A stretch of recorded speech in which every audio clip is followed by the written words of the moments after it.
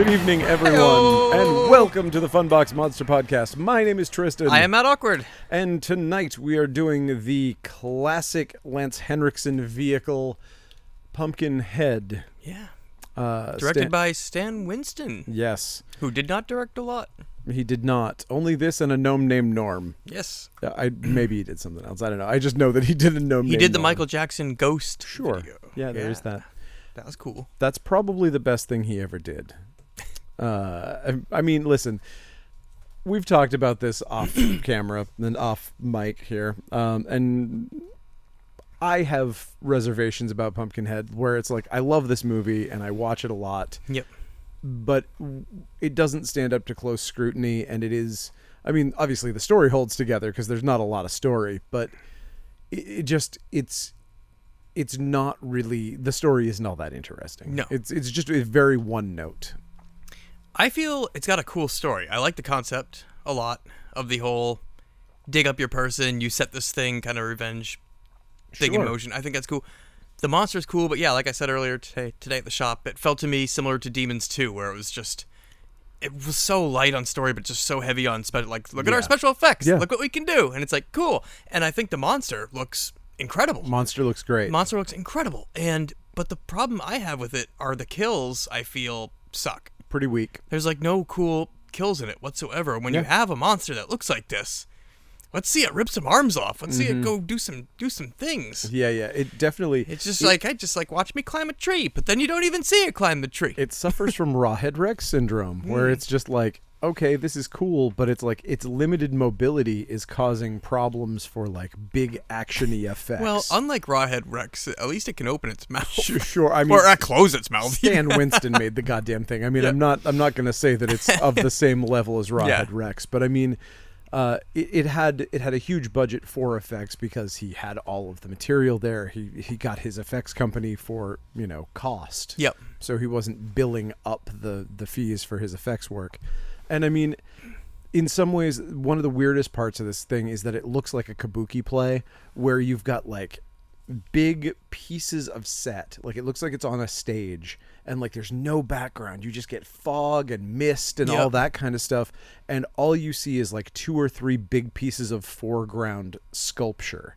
Especially when you go to the cursed pumpkin patch, which I wish they'd made more out of the cursed pumpkin patch, because that is such a cool idea and it's such a cool set. Yep. But I mean, when he's there, it looks like a model. Like it looks like a picture on the back of a Screamin' model kit. Like the ones that they advertised in Fangoria. Yep. It's weird. And again, Stan Winston, not a writer, and I wish he'd had somebody punching this up. He never laid any seeds for anything in the story. It's as soon as you need to know a piece of information, it drops in front of the moment. There's nothing that organically arises in the story at all. It constantly is just like, you don't know that this girl is a Christian until they decide that they want to tell you she's a Christian. And then after that second, she's nothing but Christian. And for the first 45 minutes, you had no idea she was a Christian. Yeah. And it's like, what?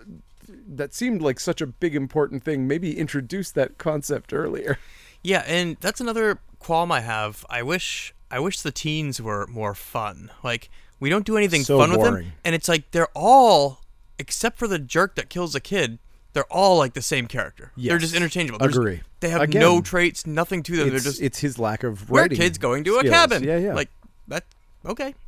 I mean, if he had, I guess they ride dirt bikes. Okay.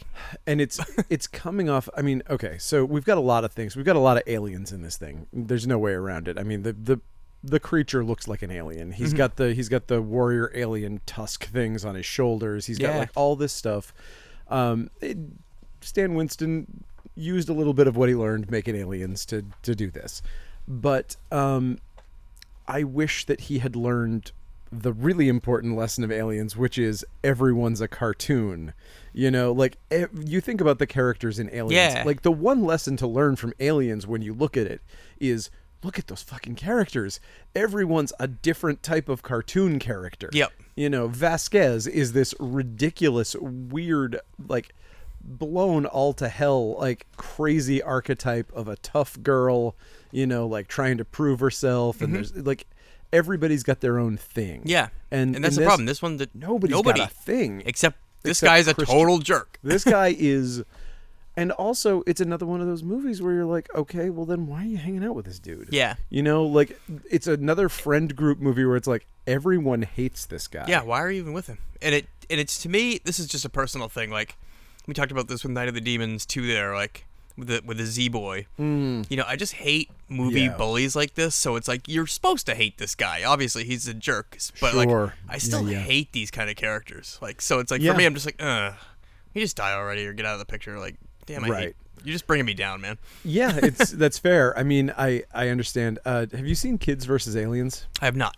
That movie is amazing, first off, but also there is the main bully character is so awful. Like it's like he's bullying children, and then he gets to the point where he literally is willing to murder a child, and it's organic because he starts out and you're like, oh, this is a guy that would kill a child. Yep. And also the sister falls in love with him, and you're like, I don't why. Yep. And that's what this is. It's just like, why are you doing this? This is crazy. Why are you hanging out with this total sociopath? And if it was like, okay, sure, the behavior we've seen, if this is new and it erupts from out of nowhere, you go, okay, fine. But when we get halfway into the movie and they're like, the reason that he's hiding out is because he ran over another child. Yeah, he's on probation. For running over a child a second time. It's like, how many kids are you going to fucking kill before this friend? He's really good at that. He's just, when they're like, he's just really talented. That's what his talent is, running over children with a dirt bike. He just watched Toxic Avenger and he was like, fuck, I'm going to be that guy. I'm that guy now. He is that guy. He is that guy now, damn. He looks like him. He acts like him. He basically is the bad guy from Toxic Avenger. That's crazy. Yeah, I never noticed that. Yeah, and the one thing that I noticed on this close viewing of Pumpkinhead was the fact that it's based on a poem. Yeah. Which was not something I had known before. And clearly it was not based on like a classic poem or anything. No, it was apparently based on a poem that somebody wrote to scare their kids at night, and somebody thought it was a really cool poem, and he bought it from him with the intent to make it into a movie, and did. That's fascinating. Yeah. I would like to do a reading from Ed Justin's Pumpkinhead for you. Take it away.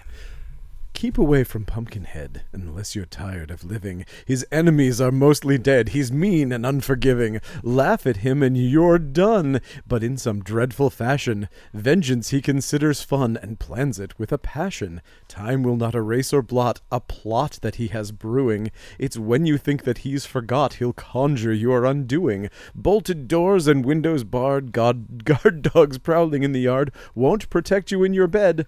Nothing will from Pumpkinhead. Woo! Thank you. Now do a slam poetry version of it. Keep away from Pumpkinhead unless you're tired of living. No, I will not do that. It's my Lydia Lunch by way of Henry Rollins. Ugh. Henry Rollins poetry. Anyway, I once had a book of Michael Madsen's poetry, and holy shit, I gave it to my buddy Gainey. Because you hate him. Yes, no, because he loves Michael Madsen. But oh my gosh, man, that was the. I don't want to shit on Michael Madsen, but man, it was. I do. It was just really weird. Like the poems weren't poems; they were just like statements. You know what I mean? Like, man, it's sunny out. I'm sitting by the pool. This is tight. And it's just like, okay. Holy shit! Riding my bike. It's nice outside. The air is cool, fresh. I like summer. And it was just like, okay. There wasn't. Sorry, Michael Madsen. I know he listens to this too. Yeah, so. I know. It's sad because he does listen to this. He's waiting for us to do Species. Was he in that? He was in that, right? I don't know. Maybe. Sure. Anyway, okay. I haven't seen Species since high school. It wasn't very good, if I remember correctly. I remember that Nastasia Henstridge was incredibly attractive, and that was about what it had going for it. Oh yeah, that's why I wanted to rent it when I was like 14. It was Giger and Nastasia Henstridge being attractive. Those two things together were like the only reason to watch that. But I mean, that poetry is like you remember we had those books of Shia LaBeouf's poetry, essentially. Yes. He did comics that he sent to us, which was a whole thing. With his driver's license. Also his driver's license. Which is still here in the store. There's a whole weird thing. Yeah. If you ever need to know the story, if you haven't listened to every episode of the podcast, which I'm sure most people haven't, I'm sure I told the story. And if you want to come in and look at Shia LaBeouf's actual driver's license, just ask us. Feel free to ask me the story of Shia LaBeouf's driver's license. It's a very weird story. Anyway, okay, so let's start it out. Oh, are we doing a podcast? We're doing a podcast about a movie called Pumpkinhead. Oh, yeah. Yes. Okay, so we get these titles, which... Boring. It was so sad. It's like, this could have been 1,000 movies. Like, yeah. It's like... You literally, it's got like the glowing drop shadow, and it's like, this is every movie that I saw from like the 5-year period when this movie was made. It's not very interesting. I was thinking they had the cool Pumpkinhead monster. Why don't you do some cool, very extreme close-ups? You know, the suit, like the monster mask over the... Exactly. Or just anything. Or just the pumpkins. Just so the kids driving through the desert, like, just show me something. Or the pumpkin patch. Oh, yeah, that'd be great. Just literally take a dolly shot of the pumpkin patch really slow, or like go in through the miniatures or whatever with a crane or whatever. It would have been amazing. Here's some fire. Come on. Anyway. Up your game. Yeah, seriously. Hasn't even been 10 seconds, guy. Yeah, I'm already mad that it looks like a full moon movie. Anyway, okay, but we get the breathy synth music, and it's like, okay, this is pretty generic, and then some harmonica kicks in, and you're like, oh, look. Looks like we're going to crawdad country. Oh, my. And it's pretty funny. I like the soundtrack. It's fine. It's a nice combination of synth and, like, swampy swamp music. Swampkinhead. And the titles go on forever. Oh, yeah. Which I think is because probably Stan Winston spent so long being a below the line person that he was like, no, everyone gets credit before the movie. Yeah. And that was his like stance as a below the line kind of guy. So we open in 1957 on some sort of like throwback homesteader Appalachian. We don't really know where this is or what's going on, but it looks like the Dust Bowl. All the kids look like they're in a Dust Bowl photo. Yeah. So maybe Northern California. They still look like that even when we go to the future. Even when they go to the present, it's like the kids definitely look like a Dust Bowl photo. But we see a little child saying their prayers, and the kid's dad is acting super squirrely, and he leaves with a shotgun to go check on the horses. And he's like, he goes and locks one of the horses away, puts a bar across his door when he comes back in, leans the shotgun up against the wall, and he's acting all crazy. And his wife is like, is it going to be all right? Should I be scared? Which I think is a pretty funny line. Should I be... Yes. I was just thinking of that as like the subtitle for the movie. Pumpkinhead. Should I be scared? Up to you. Anyway, he's a typical stoic farmer, so he doesn't answer her. So we cut outside, and there's a bloody guy running for his life and stumbling and running into corn and scarecrows and all sorts of stuff. He finds his way to the door, and he pounds on it. Let me in! It's after me!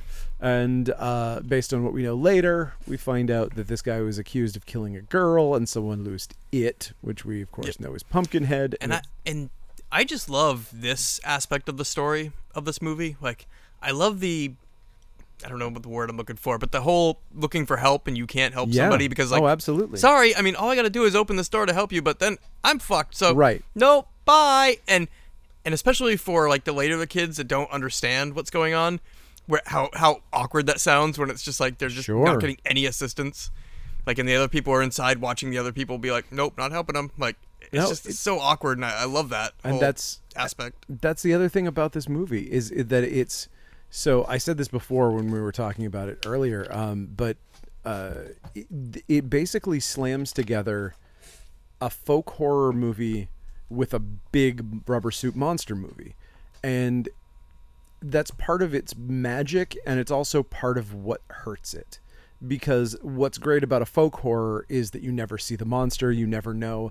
Like in a Wicker Man, it's not like you're like, oh shit, the magic was real. Yep. You don't know. They could just all be crazy, and they just killed the guy. You know, like any of those kind of folk horrors, you're just like, I don't know what this is. But in this, you instantly know the magic is real. Oh, that guy's getting killed by a monster right now. Oh, witchcraft is the true religion. Shit. Yeah. I've been, gotta throw away my crosses and stuff. It turns out witches are the true religion, or swamp witches specifically. And actually, that is another problem I have with this, is the Christian stuff. It's like the damnation and all of that stuff. I feel like it takes away from the actual horror of, like, I feel like it could be not even here and it wouldn't matter. Like, I feel like it would be better personally, because I do like the whole going to the church, because I like that set too. Right. And that makes sense when you're getting chased by a demon. You're like, holy shit, we're going to go to this church. Like, well, that to me was the opportunity for them to say, we're going to this church. That's going to save us. He goes in and he's like, what's this? Yeah. You know, God isn't real. Nothing is real. It's a cosmic horror. It's literally like you get to that point and like a Lovecraft story, you get into this thing where you're like, aha. And it's like, no, God isn't real. Nothing is real except there are these things and you're an insect. You're just nothing.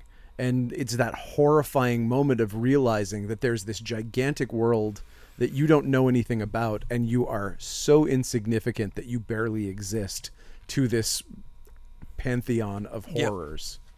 And that's what they take away when you add God into the mix. And it's like, you did something bad, you're going to hell. And it's like, instead of you're going to hell, you're going to live until someone calls on Pumpkinhead the next time. So, like, at the end, not to spoil the movie so early, but like when Ed dies, it's like, if he still was sentient, if his eyes were still open and he was experiencing the world, and it's not like, your soul went to hell, so there's nothing going on. You're rotting in the ground and experiencing everything. Yep. And you're seeing the world, and we could see through his eyes. And then it's like, oh, fuck. Well, that would suck. Yeah, well, at least when he does come back, the next Pumpkinhead's going to have a sick necklace. Yeah, it is. And also, that necklace was not enough for me. I can't help it. I mean, I knew what was going on, but it's like, it just didn't feel like it really... I don't know. It just didn't feel like that was enough of a moment. And also, man, another moment of just like, here, have this thing. Okay, it's a plot point. Yes, it is. All right, that's gonna come in handy later. Okay. Here, there's no explanation for the necklace. It's just like, I made you this. I made you this. Hey, oh, thank you. Kid, do you see your dad wearing jewelry? Come on. Like, or like the kid doesn't even say like what it is. Like, hey, it's a figure of mom. You know what I mean? Like, oh, I mean, that would have been... We just got like nothing. We're just like, here's this weird necklace for a guy that obviously doesn't wear flair. Literally just fixed it. Like, if that was it, if it was like, this was this thing, you know, mom taught me how to make these. Yep. You know, and that's how you explain the fact that the mother's dead. There's so many storytelling things missing from that. Like, you literally fixed like one of the bigger problems of the movie.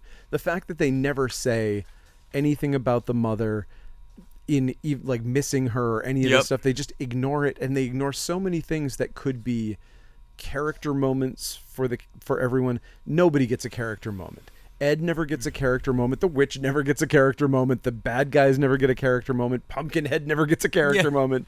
Like, nobody gets anything to explain them. They're so two-dimensional, which again works with the whole kabuki play thing of it, but it's such a singular movie because it's so weirdly made. Pumpkinhead kind of has a character moment when we learn that he's taking the chain off the motorcycle.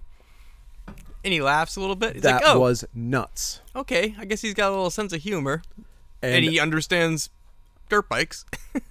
Yeah, considering he died around here. He was one of these dirt poor people who died a long time ago in 1957. If this is the same Pumpkinhead, if 1957, he hasn't been back since then. He understands how a dirt bike works when the kid in 1990 whatever didn't know how what a camera was. Yeah. So it's impressive that he had that level of technological awareness when people in this area seem to be missing some of those things.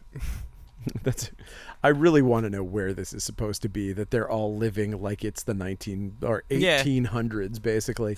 It's such a strange idea. It's almost like they should have made it a period piece. Yep. But I mean, I guess they couldn't have had dirt bikes in a period piece. Some extreme horse riders were doing stuff. They were doing like extreme, and people are doing etchings of them doing extreme horse tricks. Oh. There it is. You fixed it. Yes. We're both fixers. Perfect. Okay. So, Lance, we cut to Lance Henriksen in modern times, and he's using his flamethrower to spruce up the lawn. Why? Because he's got a flamethrower. And why does he have a flamethrower? Because he has a flamethrower. You know why? Because a flamethrower was very important in the movie Aliens. Ah. That's why he has one. I feel like a lot of times you can kind of be like, in a lot of modern movies like this, in a lot of genre movies, you can be like, well, you know, Aliens did this. So. And it's just one of those things, too, where at the end when he fires it up again, it's just like, oh, okay, this is going to come into play. It was like, nope. Fuck no. He's got a flamethrower. Nothing's going to be done. No. And it also felt like he threw the flamethrower into a pile of straw at the end. Yeah. And then when you pick it up, when she goes to pick it up, it's like actually on like tar. And it's like, he doesn't have any tar around here. What are you talking about? What is this? Bullshit. Anyway. Okay. So, it gives him a chance to make him all sweaty and shirtless, because Lance is shredded and looks fucking great. Yeah, he does. I mean, always. He goes back to the house to wash up, and he has a very creepy, weird interaction with his kid. I do not like this at all. No, I do not enjoy this. This was all Lance's idea. He said in real life his grandmother used to do this, so he thought it would be an important character trait to wash this boy's hands and tell the story of... It gives me the willies. Yeah, I'm not weird. gonna lie. I do not enjoy this on any level whatsoever. No. It's even what he says. He's like, she used to wash my hands with, and she had paper thin skin, and it felt so good. And he's like way too close to the kid, and I'm just like, yuck, yikes.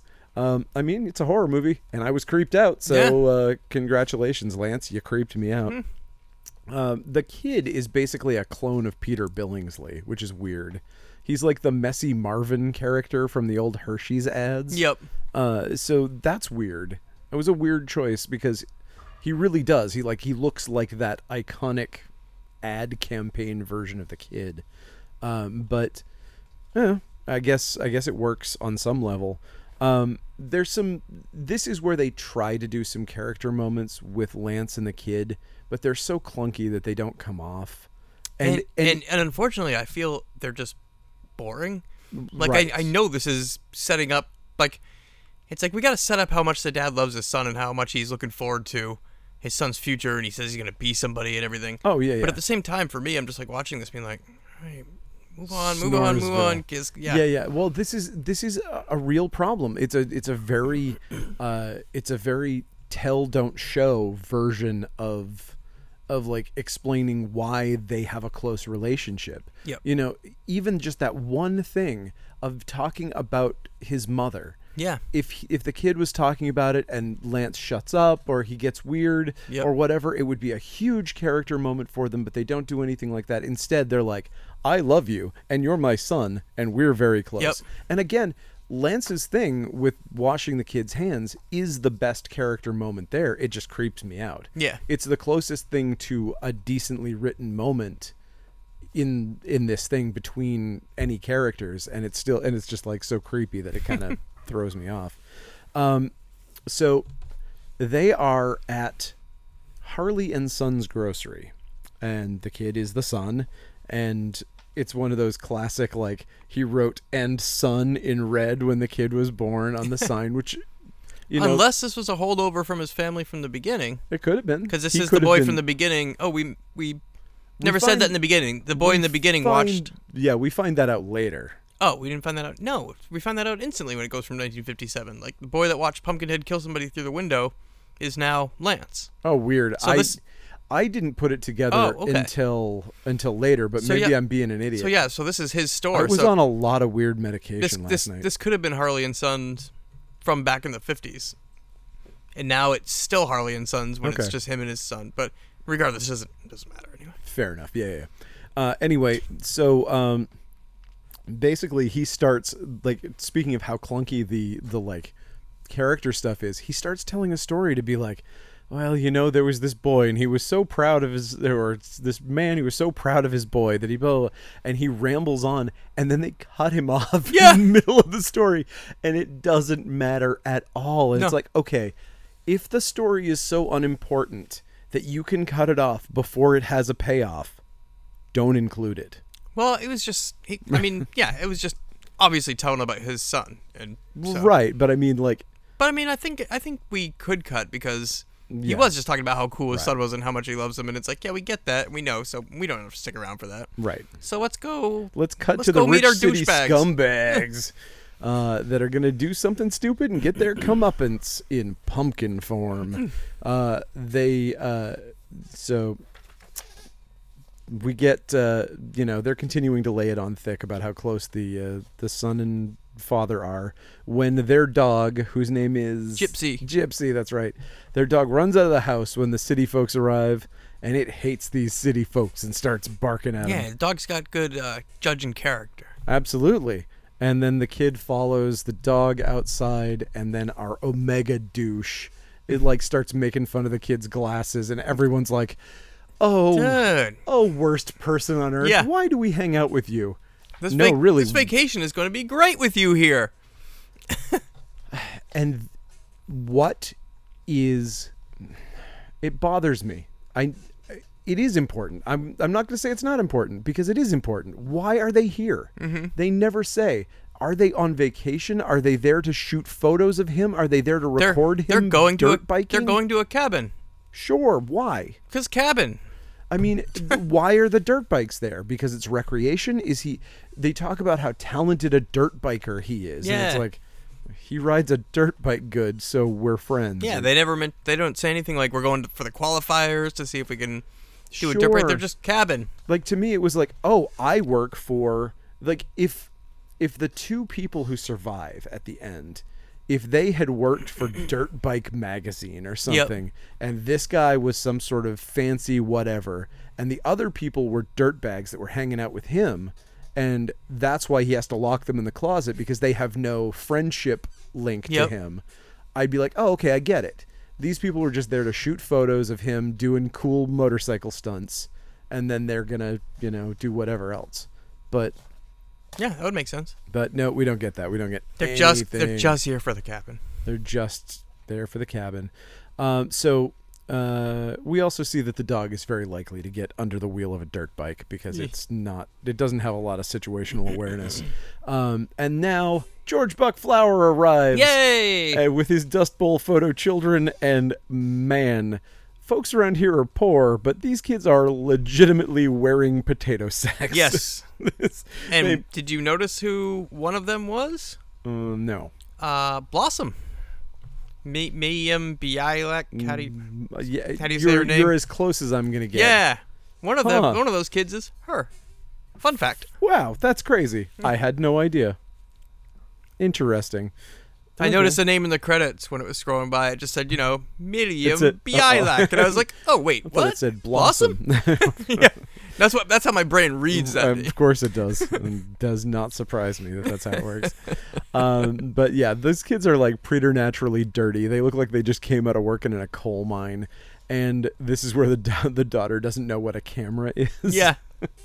And so now there's a little fight because one of the kids steals a ball from one of the other kids. Little Jimmy Joe steals a ball from someone and won't give it back. Well, but you know what happens when someone steals from someone else or does somebody wrong, don't you? They call on Pumpkinhead. Pumpkinhead. Yes, Pumpkinhead settles on them, as they say. And the little kids torment them. Could you imagine having freaking Pumpkinhead after you because you stole a baseball? What a man. I'm mostly thinking more about the person who was slighted because you need the blood of the person who was yeah. killed. So would you need like a piece of the baseball, or what would you need for that? I don't know. That doesn't seem very right. But either way, this is where Lance flashes back to his childhood, and he sees the kids playing, and he flashes back to the cabin and the Pumpkinhead thing, because they're talking about Pumpkinhead. Yep. From the cold open thing. Anyway, they take our other people are taking pictures of the guy on the dirt bike, and Lance is like, "Oh shucks, I forgot to get the feed." And then George Buckflower is like, "You what about dead dirt?" And he's like, "I'll bring it out to you. Don't worry about it." So I'm just gonna leave my young kid here with all these strangers for a while. Yeah, I mean, instead of just riding the 10 minutes down the road and back. You know how country folk are. Yeah, they're very trusting of crazy city people. And so yes, they do. They do that. Night is falling, and Lance takes off in his truck to deliver this stuff. And you can tell that the bike jerks are going to do something stupid. Yep. Because they say they're going to go do something stupid, basically. And then the stupid dog gets out. Messy Marvin goes to catch him. And in a scene that is basically a white trash replay of Pet Sematary, he goes to save the dog, and he gets gauged when a dirt bike lands directly on top of him. Is that what happened? It's always bothered me in this movie. Like, he gets like... Can't imagine how he dies from this. Thank you. That's what I'm wondering. And I can't, like... It is hard for me to wrap my head around. Right? And I also can't... You know what? No. I know how he dies. I can tell you how he dies. Oh, yeah? He gets a neck injury, and Lance Henriksen goes, "My boy," and shakes him and runs back to the house, and he breaks his neck because he's being a fucking idiot, because you're not supposed to move someone with that kind of neck injury, and he kills him. Well, that's what I couldn't tell either. I couldn't tell if, like, the boy was still alive either. Absolutely. If he's just a bad actor. So, like, what? So, why doesn't he go to... obviously, I don't know where the hospital is, but, like... That's another thing. Did Lance kill him? Like, you just went back home and hugged him. Like, maybe take him to the freaking clinic. I would say that from what we're shown, that kid would have lived if he was brought to a hospital. Thank you. Like, from what you're shown on screen, because he goes out, like, the amount of time that passes is like 2 to 3 hours, give or take. Mm-hmm. It seems like, between when the kid dies and when Lance finds him. Yep. So it seems like either if the kids had gone and taken and moved him, he would have survived. Yep. Or if Lance had taken him to the hospital, he would have survived. And I don't know if we're supposed to believe that, but that moment that is like way, way, way later, the kid is still breathing. And then he has one moment where he's just like, and that seems to be like his last breath. And it's like, okay. Nobody tried to do anything to help this guy? I mean, we don't, the movie, the plot and all of this and the story is so thin that we don't know where they are compared to a hospital.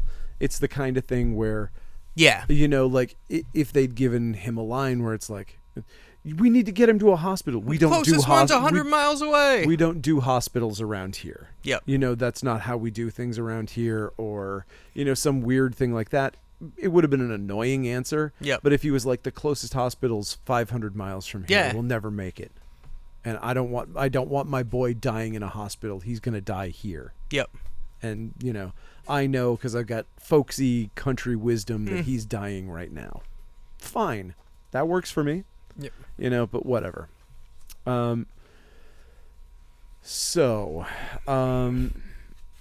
Let's see.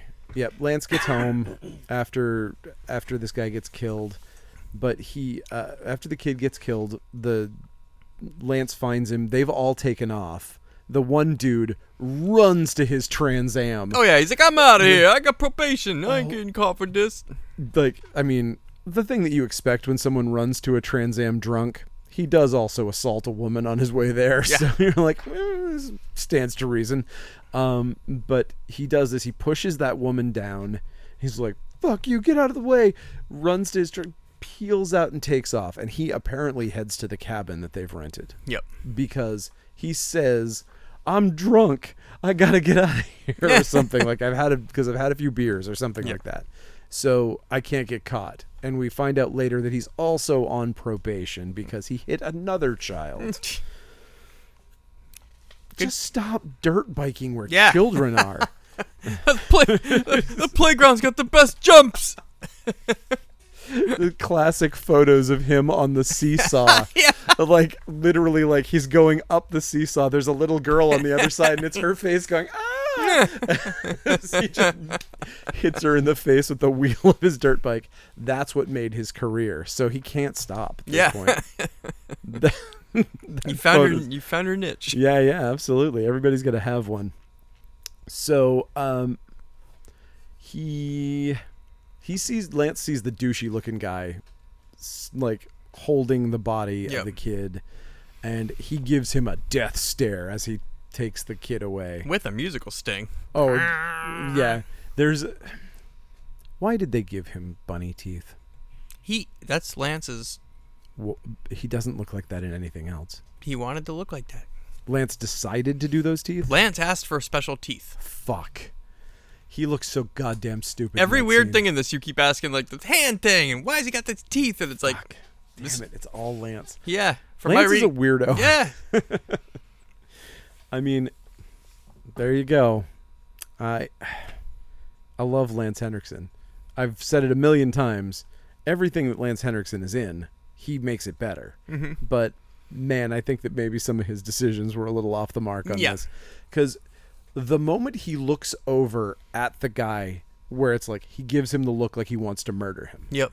It's terrifying. He's so intense, and he looks like a guy who could kill you. Oh, yeah. With very little effort. And then he looks again, and he's got bunny teeth. And you're like, well, that looks less scary. I mean, now he looks like a bunny that could kill you. I'm going to chew you like a carrot. You'd better look out. I'm a wascally rabbit, said Lance. Anyway, but yeah, it's too bad. Okay, so he gets out, and then everybody goes back to their cabin, and we're just, we're just guessing that they rented a cabin at this point, even because they didn't even tell us that they rented a cabin. They're just there. Well, they mentioned they're going to a cabin in the car. Oh, one person is like, "How much longer to the cabin?" Oh, okay. Well, I mean, sure. And then when they get there, it's just a giant douchebag show again. Like, why are you hanging out with this guy who's cutting the phone line so you can't call anybody for help, who's punching women to the ground? He is so... It's like he's just a great weekend guest. He is such a shockingly bad person. This is where we find out that he's on probation, all this stuff, and then... he's like, give me the key.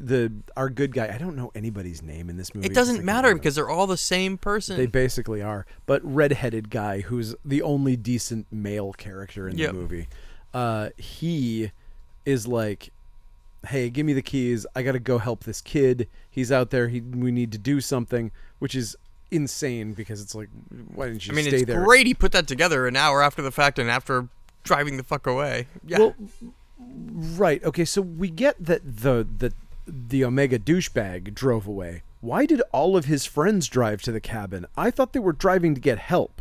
Yeah. No. Why did they leave this one guy behind I have no idea. Then all take off? Because they were going to the cabin to get a phone to call for help. Oh boy. Oh boy. And if they don't know the area and it sure looks sparse, like who knows if they were going anywhere near a hospital with the boys. So, I mean, that is a good point. You can kind of put it together like that. But, yeah, there's no phone at that store. So, they're like, okay, we'll go to the cabin we rented. We can call a phone from there. That's why. So, yeah. Sure. You know what? That does track. Again, tell me that. Dialogue would be great. You know what I mean? Yeah. Like, some of that kind of stuff would be great because it just feels like none of this makes any sense. Yeah. Okay. So Lance takes his son home instead of to a fucking hospital. Like, he gets in the truck and then he comes back to the house. Like, I don't know, like he drove around somewhere or something. I can't remember what happened there. No, well. Whatever. He's holding him in his arms and he's like, we get a really sad reaction shot of the dog. That was actually the most heartbreaking part of that whole thing was like the sad dog. Poor Gypsy. Yeah. This is all your fault. I mean, it is. But so now he's dead. So whatever. in the middle of this, I think it's basically like Lance starts telling that stupid fucking story again, and the kid's like, you know what? I'd rather be dead. And he's just like, I'm gonna check out now. This. I'm out of here. And Joel has now locked those two people who wanted the keys. He punched one of them to the floor, and he's literally like bleeding in a puddle on the floor. And then he drags the guy and his girlfriend into a closet and locks them up. Because he's a cool dude. He is a cool dude. I mean, I knew he was a cool dude from the Trans Am and the dirt biking, but this has really proved it. So finally, Joel's brother, Joel is the Omega douchebag, his brother shows up, says Lance took the kid, and he was real angry for some reason. Yeah. He looked like he wanted to kill me. I was like, jeez. We only killed your son, bro. I was like, well, pardon me. It was an accident, so it doesn't matter, right? Yeah, jeez. But we cut away from that, and we see Lance driving out to the old George Buckflower residence. This is a part of the movie I don't like, because Lance is going there to get information to where this witch is, right? Mm-hmm. I mean, that's his whole motivation here. Lance has lived here all his life. Yes. And has known this legend since he was a kid. Are you telling me, like, He in all should his life know- of wondering, he doesn't know where this witch lives? Yeah. He should know as well as anyone else. But the reason he does this is because there was a movie called Pet Sematary where this exact thing happened, where he needed to go to an old man who knew something and say, I need to bury my boy someplace. Yeah, but that was... Don't go there. The ground's sour. But that was after this. They didn't even... Well, there was a book called Pet Sematary that was released in 1976. Is that even possible? Go to hell. Yes, it is. It is entirely possible. Oh, is Pet Sematary the book that old? It's from the 70s. I didn't know that. Yeah, it's a very old thing, and a lot of the good Stephen King books are from the 70s. Huh. Listen, I love all of the Stephen King books, Yeah. even the bad ones, but there's definitely a spate while he was doing a lot of drinking that, man, they were good. I'm not saying he should drink again. Yeah. I'm just saying when he was drinking, they were pretty good. Anyway, let's see. What do we got here? We got... Yeah, he's trying to get George Buckflower to tell him where this witch's house is, so Yep. so he can go raise Pumpkinhead, And he's like... and Buck's like, dude, that's fucking dumb. Dude. Don't do that. And again, in the way that these kind of movies do this, he speaks in flowery prose about it, you know, in like hillbilly speak, where he's like, all she'll do is send you straight to hell. And it's like, dude, you know that sounds like a metaphor, right? Be straight with him. She is going to take your soul away if you do this. If you know enough to know this, be like, you're literally selling your soul to the devil. Yeah. Don't sell your soul to the devil. You'll burn in hell or whatever, because this is part of a Christian mythos, apparently. So it's like, it just feels like he's underselling it. Yeah. When he's like, she'll do nothing but drag your soul to hell. Or, you know, it's like, no, really. Yeah, but I mean, really. literally. Don't go. But don't do this. But yeah, we get hillbilly fucking Pet Sematary. It's like, so the son pulls a Gremlins, and he's like, my old man won't sell you the information to get to the Gremlins, but I will. And so he's like, $200 for this mogwai. I mean, directions to the witch. I love this kid. His name is Bunt. Just further proof that this is a hillbilly cannibal family. Yeah. They named all of their children after food. This is bunt cake, and this is steak. And when they're old enough, we're going to eat them. These are my twins, Tartar. So anyway, the son goes around and tells him where to go. He goes behind his dad's back because he wants to make $15. It's like, that's a lot out there, man. It's definitely worth unleashing the forces of hell on the townsfolk of this little place. To be fair, Bunt doesn't believe in it. Fair. So he sends him there being like, then later he's like, oh, fuck, what did I do? Yeah. I mean, that is true. He does definitely say, like, I want, later when he tries to help them, he's like, I need to know if it's true. And also he's feeling a bit of guilt for, you know, murdering them. And when Harley gets down there, this is another part of what's so great about the way that they do stuff. Like, the set pieces are so beautiful in this movie. Like, when they do the far shot of the witch's hut. Yep. It's like, it looks like one of the background cells from a Scooby-Doo episode. Yeah. It's just chef's kiss, absolutely perfect. So Bunt Cake will not go down to this thing because he's afraid, because that witch creeps him the fuck out. And Understandable. Understandable. She has a menagerie of spooky animals all through her house that are not indigenous to the region. So and she looks like a straight up zombie. It's pretty awesome. Yeah. I mean, obviously, it doesn't even, there's no reason to even mention that the makeup is good. I'm only going to mention when the makeup is bad, because it's Stan Winston. So it's like, obviously you're talking about the best of the best of the best. But I will say, just to counterpoint that, Stan Winston made a suit for this monster where you can see the zipper. I just want to point that out. That's all I have to say about it. That's fucking weird. I never noticed that, but then again, I watched this on tape like it should be. That's fair. I think you should be watching this movie on VHS, and I think it probably reads way better. And this is also, speaking of on VHS, just a forever memory of mine, because my video store in Sanford had that legendary Pumpkinhead standee there. Oh, yeah. You know? And so growing up, I remember that, and they also had the Freddy It's a Boy baby carriage one, too, at this store.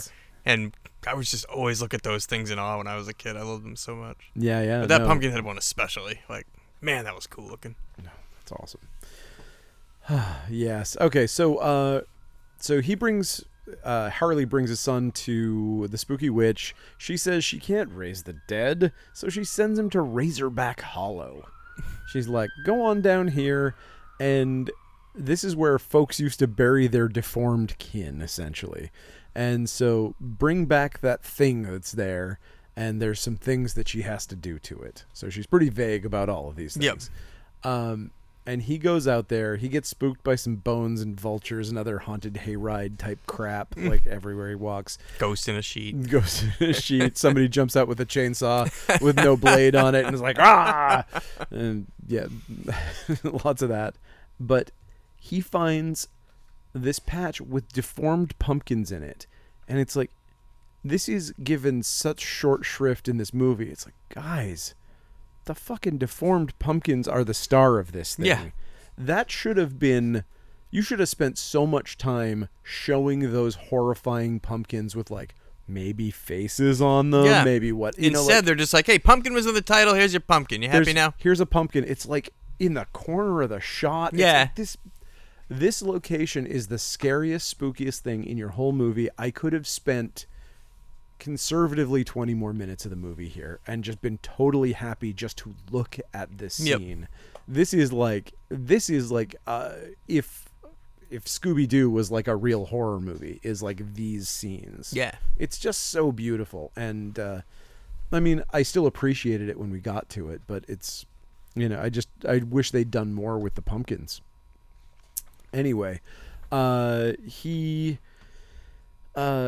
climbs up onto this big platform of dirt, and it's like the big scene of the movie, and it's gorgeous. It really is just like, it looks great. He gets grossed out when he pulls the body out, and then eventually he's like, he gags a little bit, and then he's like, screw it, I'll take it anyway. I don't care anymore. My boy's dead. Exactly. And so he has just one moment. I like that they give him a moment to realize how fucked up what he's doing is. And then he's like, I've done worse. I did drive all the way out here, though, so fuck it. I especially love the fact that it's like all of these places have names. So it's like, do people like, is it on a map? Do people know that this place with all the deformed corpses in the pumpkin patch? Her witch's house obviously wasn't on the map. Like, you can drive there in a truck, so there's a fucking road. Yeah. Do you think people stop by for directions or something? Like, is it... He knew where he was going. He didn't know where he was going to go to the witch's house. That's so weird. That's really weird. Like, it felt like more... It also feels like if he'd had to climb there with the kid, it would have been exactly like going to the pet cemetery. Yeah. And so maybe they were like, no, he drives. No, if he walks with the kid, that is exactly like pet cemetery. We cannot do that. And he has to bury the kid. Because you have to bury your own. No, you don't. You just leave it with the witch. Yeah. Just leave it on her doorstep in a basket. But okay, he's got the pumpkin baby, and and I guess he loads it in his truck and heads back. We go back to the victim cabin, and Joel's brother tries to convince him that he'll take the fall for it. It'll be fine. He'll say that he did it, but Joel doesn't believe that he's going to take the fall for it or something, or doesn't want him to go to jail or whatever it is. We go back to the witch's hut, and she has the pumpkin baby laid out in a little... It's great. It's in like creepy sackcloth, and you can kind of see its face, and she cuts Ed Harley's hand, the kid's hand, puts it in a little pestle, mixes it with some shit. It starts steaming, feeds it to the baby. It starts metamorphosing. It looks so awesome. It looks so good. And it's so adorable. Like the pumpkin baby. When Baby it first, Pumpkinhead. Oh my God. When NECA's making a Pumpkinhead figure. I really hope they make that it comes with a little pumpkin baby. It's so cute. But anyway, it's pretty great.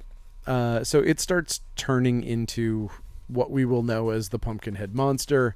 And, he's like... Oh, and then also, Ed just like rolls around on the ground a lot. Because I kind of felt... He's tripping out. He's going through the pain of being bonded with the monster. Oh, okay. This is the whole thing. I guess I would prefer him just like looking in shock at it instead of just laying on the ground going like, oh. Like, I get what you're saying, but there's it just seems awkward to me. I agree with that. I also feel like there's a lot in this movie that is them not giving the audience's intelligence enough credit. Mm-hmm. Like there's definitely a bit of like, come on, we're gonna get it. Yeah. Like you don't need to spell it out, man. Yep. And that was definitely a moment of spelling it out when he's like, as it's happening. I've got monster vision now. Right, exactly. Yeah, we don't need that, but we know that there's some sort of dragon heart type thing going on, and every time the monster kills somebody, Ed's gonna feel it, and blah blah blah. So, okay, so. Oh, that's right. And then there's another Pet Cemetery moment here where we get Ed leaving. She's like, "You can go now, Ed Harley, because now it begins." Yep. And so he gets in his truck, and his little boy sits up and says, "Daddy, what did you do?" Oh yeah. And it's just like a pet cemetery. And now. Pumpkinhead works fast, actually. Fast acting Pumpkinhead. Pumpkinhead. New and improved. Fast acting Pumpkinhead. Yes, absolutely true. So this Ed goes to his wife's grave, talks to her while he's burying his son there. Mm-hmm. That's a weird scene that didn't need to be there, but whatever. Actually, it doesn't explain anything. He's just like, I'm going to get vengeance. They killed our boy. Yeah. Now I'm going to get vengeance. Oh, your wife's dead. Okay. Okay, cool. And this is probably the worst writing in this entire movie coming up here. This bums me out, and I wish it was cut. This is the... Joel's brother and his girlfriend are outside, mm-hmm. and she's like, I'm freaking out. And he grabs a hold of her crucifix and holds it up to her, and he's like, look at this. You always found strength in this. Now come back to me. It's like, fuck you. Ugh. Whoa, woof. Nah. Oh, But then he gets grabbed by the head, right? Want to take a second pass on that line, buddy? Yeah. Anyway, yep. Luckily, he gets dragged up a tree by Pumpkinhead. Because Pumpkinhead just loves to climb trees. Like, he loves killing too. Oh, he loves it. But the thing he loves even more than killing is climbing trees like a monkey. like a cute little monkey. Yeah. Yeah, he is a mostly tree and roof-based killer, is kind of his thing. I wish the reason... So, there would be an obvious reason for this, because we've already got, like, the whole Pumpkinhead. You've got the idea of your, like, Headless Horseman kind of characters that are stealing heads and whatever. Yep. It's like, sure, he rips the heads off. That's the thing. And plants them in the fucking pumpkin patch. When you come back, you open, like, he stumbles across one of the pumpkins and one of the severed heads has been put back in the pumpkin patch where he's killed all the people. Man, now you're sounding like, the hell did we watch recently? Motel Hell. I mean, it would be better, though. I mean, like, there would be a reason for it. And I was saying earlier to you, I just want a scene where somebody's head gets ripped off. Yeah. Sub-Zero, Mortal Kombat style. Yes. Especially... Predator. Yeah, that too, especially because Pumpkinhead has the giant fingers for it. Like, how cool would that shot look if you saw all those big fingers close on somebody's head and pop? But it's just like, nope, I'll tell you what I'm going to do. I'm going to climb up a tree with you and then drop you. Yeah, they definitely ran into some problems with this monster, like some issues with just the fact that they wanted to make it so big. They were like, "What if we made it 9 feet tall?" Yep. And it's like, it looks cool. It looks like awesome. But the fact of the matter is that you could have made it 5 feet tall and foreshortened it, and it would have been fine, because then the person would have had the strength to look like they were doing physical actions. Yeah. And I think that might have been a problem. Like, I think that might have been a misstep on their part. That, like, they could have done something much cooler if they had given him the ability to actually move around in the suit. Gotcha. But whatever. I mean, there is one scene that I think is, like, we'll get to it, that I just think is, like, one of the coolest parts of a kill in this movie. It just is creepy and weird and awesome, and if everything was at that level, this would be one of my favorite movies. Okay. But we'll get to it.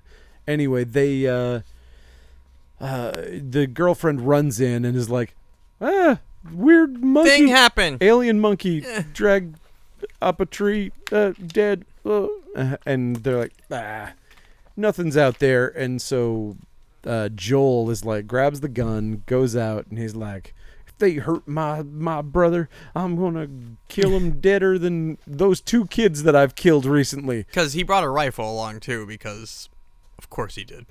Which is weird, because I thought that he brought a handgun. I thought that was what was implied in that first No, scene. it was a rifle in the back seat. Oh, okay. Seems like a handgun would make more sense. He's like, because we're going to the jungle, you never know what we're gonna shoot. Yep, that's right. Yep. So... they find Joel's bloody headband, and she's just like sitting praying. The Christian girl is like sitting at the table praying, just so Christian. Just because she's developed this trait recently, and man, it's crazy. It's like they just wanted some sort of like Exorcist type line here, I think, where it's like, only God can save us from them, or whatever she says, whatever her line was. So we see Ed freaking out while Pumpkinhead like grabs the crucifix girl, carves a little cross in her forehead for some reason. And that was it. That's another one of the... That's my problem. These kills are weak. Like, man, they're weak, and sometimes they're very funny. You got a giant monster, and he's just gonna go like, goop, goop, I made some scratchies. And then we just cut away. Yeah. And then we go to we go to the dragon heart thing that's going on with Ed Harley while the murder is happening. Yep. And he's like, you gotta put a stop to it. You gotta end it. And she's like, I can't put a stop to it. It's gotta run its course, Ed Harley. And he's like, if you won't, I will. You can't do it. Damn you to hell. God damn you to hell. He already has. It's like, ugh, I knew you were going there, but I was still disappointed when you did it. So next, this is the funniest part of the entire movie. Pumpkinhead has a sense of humor because he takes the dead girl and rubs her face on the window, and it goes and her face smushes up all over the window. I was like, was that supposed to be scary? Because that is funny. And whatever. All of a sudden, Joel grows a spine. Like, he's been the worst person in the world, and now he's like, take me. I'm the one you're looking for. No. And he charges the monster with a machete that he found somewhere. And it gives nary a fuck about him. And just like, bink, bink. Broke your wrist. Just throws him so far. Yep, he's like a bag of moldy tangerines, in the words of UHF. So he... of course, Pumpkinhead here grabs one of the other girls, one of the replaceable girls that we are all the same person, and drags her up a tree. What? You mean he climbs up the tree with a person? And instead of pulling her apart like a loaf of fresh bread, like you would expect he was going to do, he's just like, he drops her and she dies. Drop you. Nearly bloodlessly, just drops. Another terrible kill. I'm dead. Yep. Like you don't even see her body hit the rock. It's off camera. Yeah, it's like the third off camera kill in a row. Like basically she. Damn it! How does a special effects guy do like no special effects with the deaths? This blows my mind. It's crazy. It's like this. A lot of the deaths in this could have been done in like a Lifetime movie. It's weird. Yeah. Like it's really strange, but there you go.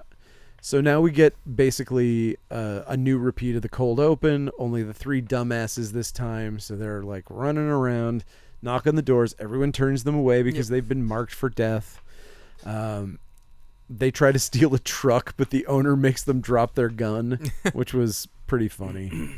Then before he can say anything more, he says some weird stuff, and then Pumpkinhead finally shows up.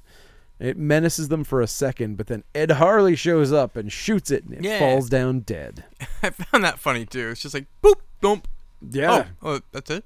Oh, yeah. Okay. And of course, Joel, being the total fucking dipshit that he is, he's it's actually in character. It is absolutely in character. He's so dumb that, of course, this makes sense. He kicks it and then shoots it in the face with his gun, and he's like, it's dead. It's dead. And then, of course, guess what? It's not. It's not. It grabs him. It was playing possum, and Pumpkinhead awkwardly rolls on the ground a little bit because dude probably can't get up in that thing. Absolutely not. No, that takes probably 4 people to get him to a standing position. And now this part, man, Pumpkinhead gets up, and we get like that cool shot of him standing up, which looks great. And he grabs the rifle and he points it at him. I just wish Pumpkinhead used the gun here. No, this is much better. I wish he just. I wish both of it happened. I wish he shot him and he was like and then he was like, okay, now I'm gonna stab you. But like, I just wanted Pumpkinhead to shoot the rifle. Right. I think so. My version of what I would have liked with this movie would have been him examining the rifle, like, because he is a literal demon, because he's something otherworldly. Where we're getting this idea that he is a person. Yeah. Who has experienced the world before and is evil. Yes. I like the idea that he's otherworldly and hasn't experienced the world, so he like looks at it and he's like, "What is this?" It shoots and like shoots the guy in the arm, and he's like, kind of, and then just shoves it through him and kills him. But I would also accept it that way. That would have worked for me. But yeah. Or he could have like stood over him and shot him up RoboCop style, and then did the thing. Because, I mean, we do find out he knows how a motorcycle works. So why? He definitely understands how that gun works. Wouldn't it be cool to see Pumpkinhead cock a shotgun? That would be weird. That would definitely be weird. I mean, there's almost nothing human that thing could do that wouldn't look weird. Yeah. Like, almost anything he does, you'd be like, okay, that's very strange. Like, put on a shirt. Yeah. You're like, okay, that's strange. Didn't expect to see that. He's kind of an Iggy Pop type that would never wear a shirt. And pants would look so weird with his triple bent leg there. Oh yeah, but like Incredible Hulk shorts would look fucking dope. Yeah, with a rope belt. Oh, I was thinking jams, like if he had like really colorful like board shorts. Oh, Pumpkinhead Goes Hawaiian. Is this a shirt idea? Okay. So I have a treatment for a movie about Pumpkinhead going surfing in Hawaii. Do you think we can get it made? Luckily, Stan Winston's dead, so we don't have to worry about that. Jesus. Listen, if you'd seen a gnome named Norm, you'd say the same thing. No, that's not true. I love Stan Winston. I don't feel that way in the least. I miss him every day. Okay, maybe not every day. Maybe not every day. Okay, I might have gone a little overboard there. Anyway, where the fuck are we? I'm looking at my notes and I can't even find it. Oh, all right. Okay, so he stabs him with the shotgun, and then and this is the moment that I think is probably the best Pumpkinhead moment. Mm-hmm. He holds onto the corpse of Joel, and he's moving his neck around, and it plays so broken. Like, you can tell that it's boneless. Yep. And there's something about the way that he's manipulating his neck that is disgusting. Yeah. That is, like, legitimately revolting, and I loved that moment. That was cool. That was a great moment. And I think that was the closest thing to a gross out effect that we got in this horror movie. But while he's dicking around playing with the corpse, a dog gets mad at Ed Harley and bites him on the arm. Yeah, what was that? Because then Pumpkinhead goes, "Ow, my pumpkin arm!" Because there's a Corsican Brothers thing going on between the two of them, and so whenever the dog attack was random. No, the dog attack was our first hint that if you hurt Ed, you hurt Pumpkinhead. Oh, okay. Pumpkin Ed. Pumpkin. Oh. Mm-hmm. That's right. I get it now. That's why they called him Ed, because it's actually his middle name. His first name is Pumpkin. Pumpkin Ed Harley. Anyway, so our dwindling party of victims arrives at Buck Flowers' place, gets turned away, but the son, Old Bunt. Old Bunty. Old Bunt. He's starting to feel a little guilty about maybe condemning this group of strangers to death. And so he climbs out the window, makes his sister promise that she won't tell on him, and he decides to... In another scene, I feel just goes on too long. Sure. Stop it. Stop slowing this down. Literally... I'm going to go help these people, but you got to promise not to say anything. Do you super promise? Do a pinky swear. Spit on the ground. Let's do the Lord's Prayer. This scene should have been... This should have been media res. This should have been him... It cuts in, and we see him climbing out the window. His sister says, "Where are you going?" "It's my fault. I shouldn't have done that. I got to go help these people." Perfect. That's all we needed. That's it. Yep. That should have been the whole thing. Instead, we get this fucking 7 minutes of pinky swear? No, spit swear. Exactly. No, pinky spit swear. Pinky spit swear with the potato sack. Okay, but you got to play dueling banjos for 5 minutes before you leave. Okay, we're going to watch it in real time. No. Anyway. So, Bunt knows a safe place. Yeah. Or a place that might be safe, he says. It was a good idea. It was a good idea. It's fair. It is a burned down church, and he figures it's a holy place, so it might not like it there. And so this feels like a scene directly lifted from Rawhead Rex. Yeah. This is so Rawhead Rex that there's a scene that I confused it with in Rawhead Rex. I don't care. I love this church set. Oh, it's gorgeous. And I love how it's lit gorgeous. With all the blue light coming through every crack and everything. Yeah. It's perfect. It really is. But again, it's another scene that makes this movie look like a stage play. Yeah. Like, so much of it looks super unreal.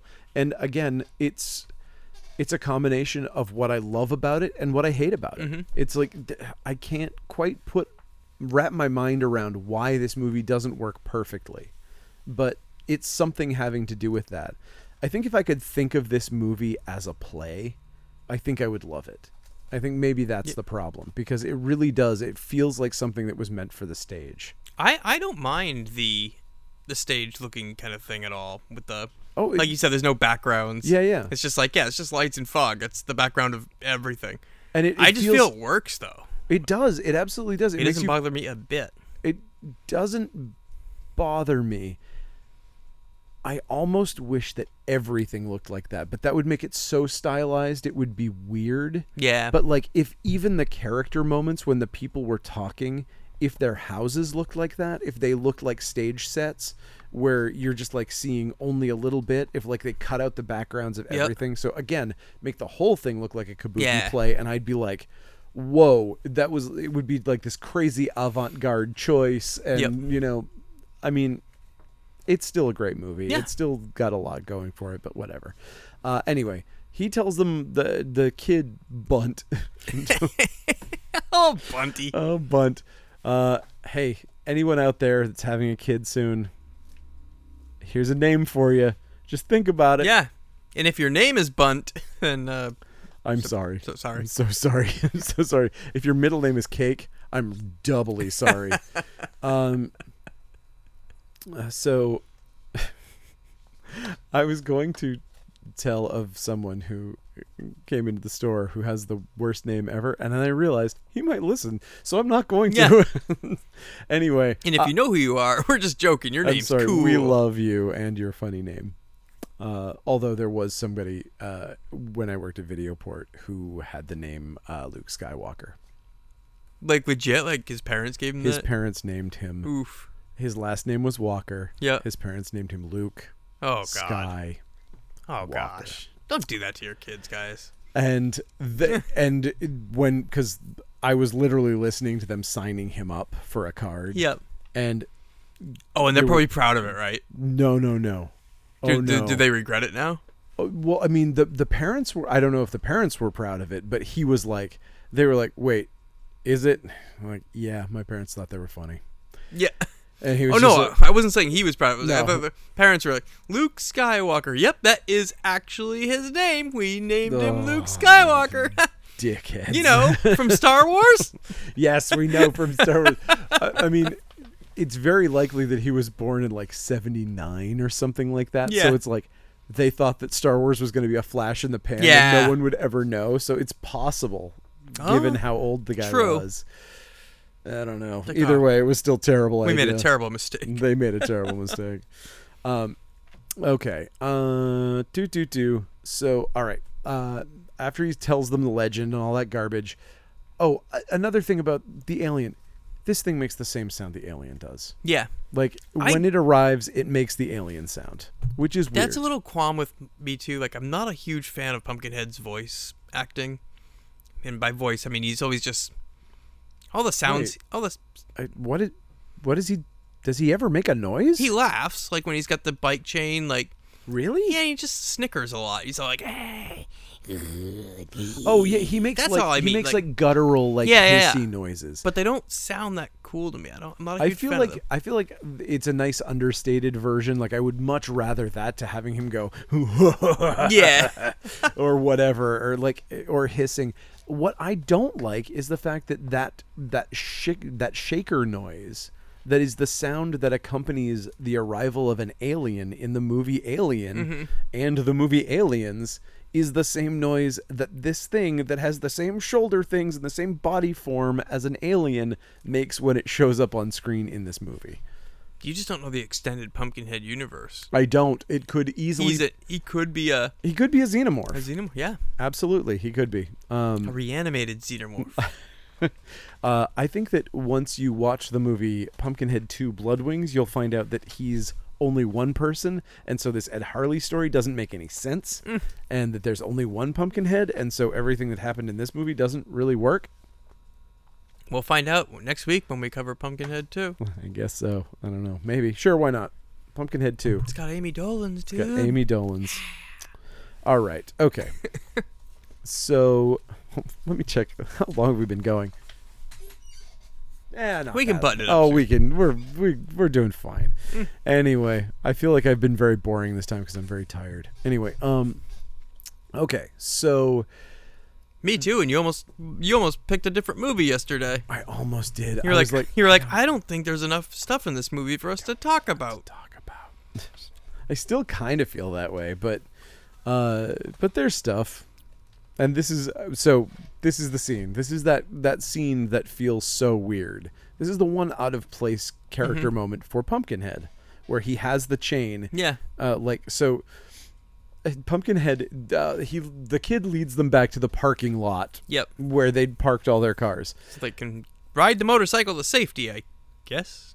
Or maybe the car, or what? Yeah. Like, I think they'd hope to take. Oh the yeah, car. but Pumpkinhead smashed all the cars. Trashed all the cars. He's like flipped over everything. They're like, oh shit! But he did leave the bike. Yep. And so he jumps on the bike, starts it up, and he's like, I'm gonna take off. And he revs it, and you're like, wow, you're spending a lot of time revving it. And then we cut over, and Pumpkinhead's dangling the chain, and it's like, and he laughs. He's like, yeah. He has like a weird laugh. So. Yep. And then he lifts the bike up and just like chucks him, which is like, I don't know. It's cool that you can do that, but like, he has to live. yeah, I mean, he doesn't have to. There's no reason for him to live. No. Honestly, it's just that in this particular morality tale, they're letting the people who don't suck live. Yep. Like, pretty much, he's only killed people who are annoying and suck. So, I get it. But he does throw the bike like 20 feet. And the kid and the girlfriend are just like, oh, he's dead. Bye. Yeah. And just fucking take off and leave him. Little did they know that Pumpkinhead, sometimes he pulls their heads off or breaks their necks or whatever. Sometimes he just drags them around for no reason. Yep. Luckily, he was the drag them around for no reason. Ed shows up and he does a come with me if you want to live thing, and they get in his truck and speed off to his house, and he's like, get inside. And while all this is going on, Pumpkinhead's just dragging Chris around, maybe because he doesn't want to kill somebody without an audience. Yeah. Because I think so far he's only killed people in front of other people. Big show off. Yeah. He is kind of a show off. It's like, I don't want to waste this kill. Yeah. I got a show to put on. I can't. No, I don't think he's killed anybody that like was alone. He's made sure somebody was watching when he killed somebody. Yeah, you're right. So that could be it. There could be a reason. But okay, so he's got to have people to tell the story, to tell the tale. Yes, it's a very Freddy Krueger thing. So the remaining woman begs Harley's forgiveness. It was an accident. We didn't do it. And she's like, "You killed my boy." Yeah. But I'm going to send it back to the whatever hell it came from. With my flamethrower. Because I've got a flamethrower. Yeah. And he punctuates whatever he says. Like, I'm going to send it back to hell. What he says is, nothing can stop it, but I'm going to send it back to hell, and then lights his flamethrower. Yeah. Luckily, he has a flamethrower there to light to punctuate that, because otherwise you would be drawn to the fact that sentence made no fucking sense. Well, he said he can't be called off, but he's going to send it back. Oh. So you can't call him off. You can't stop him, but I'm going to. But you can't make him stop doing his thing, but you can kill. Yes. Oh, okay, sure. I don't think you can. In fact, if you set him on fire, it only makes him look cooler. Like he can't set him on. He's fireproof. Remember, he shoots the flamethrower, and he's just like nothing. Well, except that he starts smoking and looking fucking awesome. Yeah. Like it makes him look shinier and more glossy, and like he just looks way cooler. He does look way cooler. Like all you did was just make him look fucking cool. Great. Pumpkinhead's only line like, "Shoot me again." It makes me look cool. Makes me look awesome. But he does. He shoots him, and it's like, well, there you go. Okay. So Pumpkinhead was about to show up, or Harley was about to blast him with a flamethrower. Yep. But he seems to neglect to remember the fact that when old Punky shows up, Harley can't do shit because he's too busy holding his head going, ah! And so he does that thing, drops the flamethrower, and then he starts getting the monster eyes and getting all spooky. There's a moment here where we cut to the Dust Bowl kid hiding in a closet doing a Halloween homage. Yeah. And then there's a shot of the dog hiding in a box, which is fucking adorable. It doesn't make any sense, but it's cute as hell. Doesn't need to be there. It does not. So Ed Harley starts getting the Pumpkinhead eyes, and Pumpkinhead starts getting Harley's face. I like it. I think it looks great. I think the face looks great. I think Pumpkinhead looks but I prefer him with his other face. So like for me, like I hate the whole end of this when he's got that Lance Henriksen face, like because I like his original looking face so much cooler. Like, fair. I mean, again, it's You know, more it of reminds this, me like, so- in case you're too stupid to figure out what's Yeah. going on here, they're the same the person. face almost reminds me of the Freddy baby. Yeah. Just Oh, to bring that back, absolutely. Yeah. It looks almost just like that. Yeah, and I just think of that, and I just don't like the look. Like, I'm not saying the sculpt is bad. No, I'm no, saying no. I want Pumpkin. Yeah, I want yeah. his original face back, and I wish that was just a one shot thing, which would be a lot of work to do. I agree with that. I But you actually can think see that's it like what it should have then been. it flashback, phew, then he looks like Pumpkin again. Yeah. That does not seem like something that should have been the last shot of Yeah. the monster. You should have had the classic monster Yep. as the last shot. I agree. Yeah. Okay, but while the other part of this is that when Ed's going out to confront He makes quite the oopsie poopsie. this is, dude, you work on a farm all day long, Yeah. and this is how you go out. He literally runs himself through with a pitchfork. He by trips and lands on a pitchfork. Can you imagine if the ending of this movie, instead of that, was him tripping and dying on the pitchfork? And that kills Pumpkinhead. Oh, that would have been funny. That would have been... Can you imagine how many people would be pissed off? Oh, that He's would like, have... ow! And they both just went, ka-dunk. And roll everybody credits. just stands around Yeah. looking at each other like, Can we go now? oh, I guess that's... Oh, shit. Well, but no, that's not how it goes down. She just notices that... Oh, actually, no, she doesn't notice. Ed notices Yeah.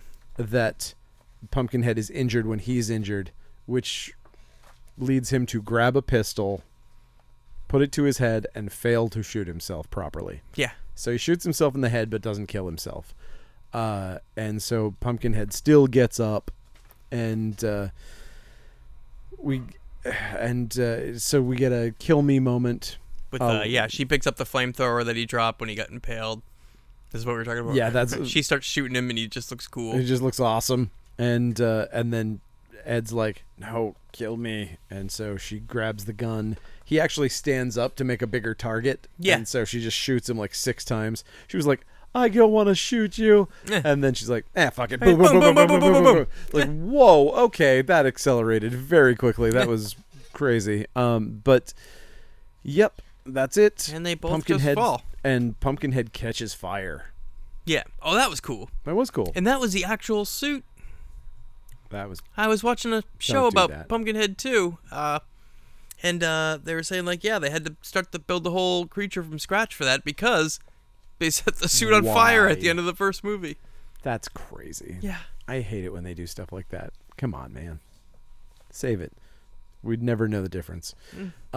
So we get a crane shot because they couldn't figure out how to end the scene. I guess we just pull away so nobody has to say anything about this awkward moment that we're all experiencing. That works. And then they're like, okay, but we really want to see the flame again. So they come back in and they just like concentrate on the flames. And it's like, we go from the flame directly into the old pumpkin patch. And we find the old witch is burying Ed Harley. But he's all curled up like a pumpkin head. Yeah, and he's got his necklace. But he's got a necklace. And so there you go. Yep. He's the next Pumpkinhead. And that's how it goes. Which is a cool idea. I mean, that is a great curse. Yeah, I like that curse aspect of this a lot. I love the whole dig up the guy, Yep. make that, then it's like when you're done, put it back for next time. That's recycling. Yes. She's a very efficient witch and very earth conscious. Yep. I like that about her. Yeah, this is, I mean, it's a classic for a reason. It's a classic because of the monster, but it's also a classic because it's got some cool concepts. And again, Lance Henriksen in a starring role, which you don't get very often. Yep. And Lance Henriksen is so awesome that it's great even when he has funny bunny teeth in. It's cool. No, I love the thing too. I just wish it had better kills. That's pretty much. I want better writing. I want and better kills. better writing, better kills, better pacing. No, Yeah. don't stop wasting my time on things. Yep. And if you're gonna waste time, if you're gonna have moments of just characters talking, have it written well enough that it's compelling. Yeah. Have it be about something where it just feels like they're kind of talking about nothing. Yep. Most of the times that they're wasting your time. So it's like, waste my time and give me some character development. Yeah. That would be fun. And more, more teens, more partying teens, more partying teens, and more wacky teens. Yeah, and, I wish we had more of those kind of antics that I always love in these kind of things. Yeah, absolutely. We didn't, because they were just stressed out from the get-go. Like, they never got to go to the cabin and party. Nope. So it's like, it would have almost been cooler if like that guy took out a kid on accident, but like they didn't see it, and then he was like, I'm just gonna keep quiet about this, and then they go back and party, and then they find out later what he did. Like, so that way we could have the antics, because they never get to party house before the tragedy happens. Exactly. That would be, and that's an easy fix too, because like they could go, they stop there. He sees that like the kid runs out and is like, wow, look at these motorcycles, blah blah blah, and draws attention to the motorcycles to the dad, and he's like, you stay away from those are dangerous. Comes back, the kids go to the cabin, they go out, they're motorcycling around. They kill the kid who's out in the woods chasing his dog. Ah, there you go. Don't find anything out. The father finds the kid. He's like, where did he go? Goes out. He went out for a walk, whatever. Finds him and then sees tracks in the dirt. And it's dirt bike tracks. And Perfect. He's like, it was those kids. Yep. Now I need revenge. Now I need to go to the witch. Yep. Yep. Perfect. That would have also worked. Yeah. Yeah. But... Oh, well. Boo. Still a fun one. Oh, he could have kept it secret from all of them the whole time. Like, nobody there would have known, and they could have found out what he did. The people in the cabin could have found out what he did as things went on. Why are we being attacked? And then they turn on him. Then they don't all have to be assholes where they're like, oh, yeah, let's cover up for you. Yep. Yeah, there's so many ways you could have fixed this. Yeah. But, again... I'm also talking about a movie that is goddamned brilliant and wonderful. So, whatever. Yeah. Monday morning quarterbacking. It's what we do. Anyway. But we're qualified because we've made so many cool movies ourselves. You know what I mean? We obviously know what we're talking about. You should have seen the movies that I made in college. They were so fucking good. They're way better than this. Way better than everything. Oh, man. They were like 5 minutes long and shot on a high 8 and edited poorly on an Avid machine. Yep. Yeah, no, I'm not qualified for anything. Although, I will say that I'm qualified to write books about skateboarding. You know what? Rad Wraith is coming out again soon. Sick. So is this a reissue with book 1 and 2? Book 1 and 2 in one convenient tome. Exactly. If you haven't read it yet, it comes great. together in 1 and 2, and then November we get issue 3. December we get issue 4. Rad Wraith out in stores near you. That is the plug. Buy stuff at Coast City Comics and coastcitycomics.com. That's the other plug. You can buy Rad Wraith at Coast City Comics. You can. You can buy a Rad Wraith t-shirt. Hell yeah, you can. You should buy like 3. Yeah. And one of the really wonderful benefits of Rad Wraith, the new one, is that it has a James Harrigan cover that is so fucking cool. Nice. He did such a good job. It's the Rad Wraith doing a boneless off a cop car and smashing the window in. It's pretty great. So yes, do that. Follow us, rate and review the podcast if you like it. If you don't like it, keep listening anyway. And if you don't like stuff, something that we do, tell us. So maybe we can be like, go. Oh, you're right. I don't like that either. Let's fix that. I should probably stop doing that. Yeah, that's fair. Like if you want me to oil this chair. Yeah, you have. It doesn't do anything.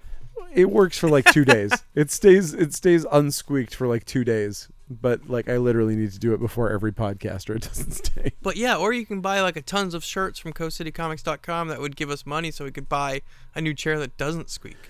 Yeah, this thing only has one arm and is really falling apart. Yeah, so yes, please buy shirts and stuff. We appreciate it. And next week we're gonna do Pumpkinhead 2 Blood Wings with Amy Dolenz and Bill Clinton's brother, I think. Is it Roger Clinton? Is that his brother? I don't. You told me this today. I had no idea who this guy is. I've barely even heard of Bill Clinton. He's supposed to. He's the. You know how like every Democratic president is supposed to have a really embarrassing brother. Is that a thing? Yeah, Jimmy Carter had Billy, and he like tried to market beer and was always drunk in the White House, and he was like this amazing embarrassment. Roger Clinton was the Billy Carter of Bill Clinton's presidency. Okay. He was just like Bill Clinton, you know, for all of the embarrassing things Bill Clinton did in his presidency. There's also like him going, oh God, dude, what? Oh shit. I can't Here in Pumpkin, what? What, two now? You're- What? What the hell's a Please- Pumpkinhead? Please don't use my presidency to get into movies like Pumpkinhead 2. Maybe wait until I'm out of office to start starring in fucking New Concord adaptations of shitty movies. Boo. Anyway, I would have done the same thing. If I had a brother who became president, I would have starred in so many shitty movies and I would have had a shitty country music career just like Roger Clinton. My brother's totally the president, you know. That means I can act. Just saying. Well, I mean, it means that people watched Pumpkinhead too because they were like, "Oh, Punky Brewster's in it, and the president's brother." I mean, and Punky and Amy Dolan's is like the big selling points for me. Like, I didn't even know Clinton was in it, or never even heard of that until today. I watched that movie specifically for Soleil Moon Frye when it came out, and I could not figure out who she was. Oh, doesn't she look so radically different from the Punky days? So I literally, when I feel you, bro. I haven't seen it since then. Yep. And I remember that I watched it and I was like, was she really in it, or was she like in a background scene that I missed or No, something? she's a mainer. But like, main character. I could not pull her out of the lineup. And I was like, oh, I wanted to see Punky Brewster. Yep. But, there you go. Who knows? But yeah, there you go.